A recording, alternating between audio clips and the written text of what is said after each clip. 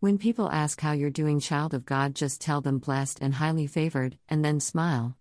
As children of the Most High God, we have to be careful when people ask us how we're doing, because some people have a gossiping spirit or a depressed spirit where they will want you to answer in a way that they can join in to begin complaining. Like spirits find themselves. With the Jesus in you, you take charge of the conversation. Start it out positive, joyful and thankful, showing the blessings of God, and they will have no other choice but to follow. You just stop someone from speaking ill will into their own lives with their own voice.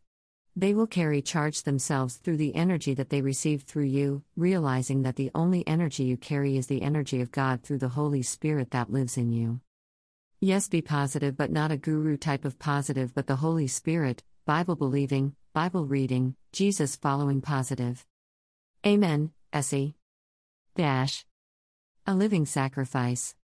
Rom 12:1 I beseech you therefore, brethren, by the mercies of God, that ye present your bodies a living sacrifice, holy, acceptable unto God, which is your reasonable service. Rom 12:2 And be not conformed to this world, but be ye transformed by the renewing of your mind, that ye may prove what is that good, and acceptable, and perfect will of God. Romans 12:1-8. Devoting self and using gifts. Therefore links this practical appeal to the whole of the sublime argument, which reaches its climax in the previous chapter. It is easier to die once for God than to live always the surrendered life. But nothing so pleases God as daily surrender, the sacrificed and yielded will tied by cords to his altar. Such an attitude is the only reasonable one we can assume. If God be all we profess to believe, he is worthy of all we are.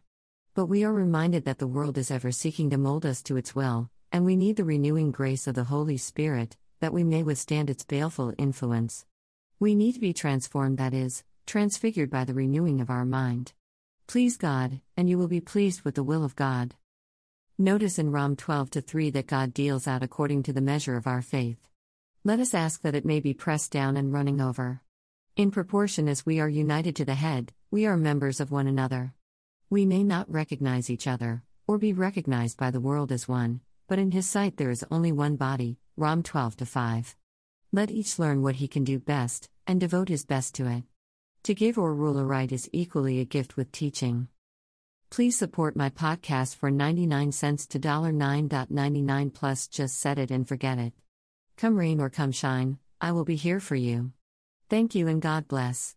http://www.anchor.fm/revesi/support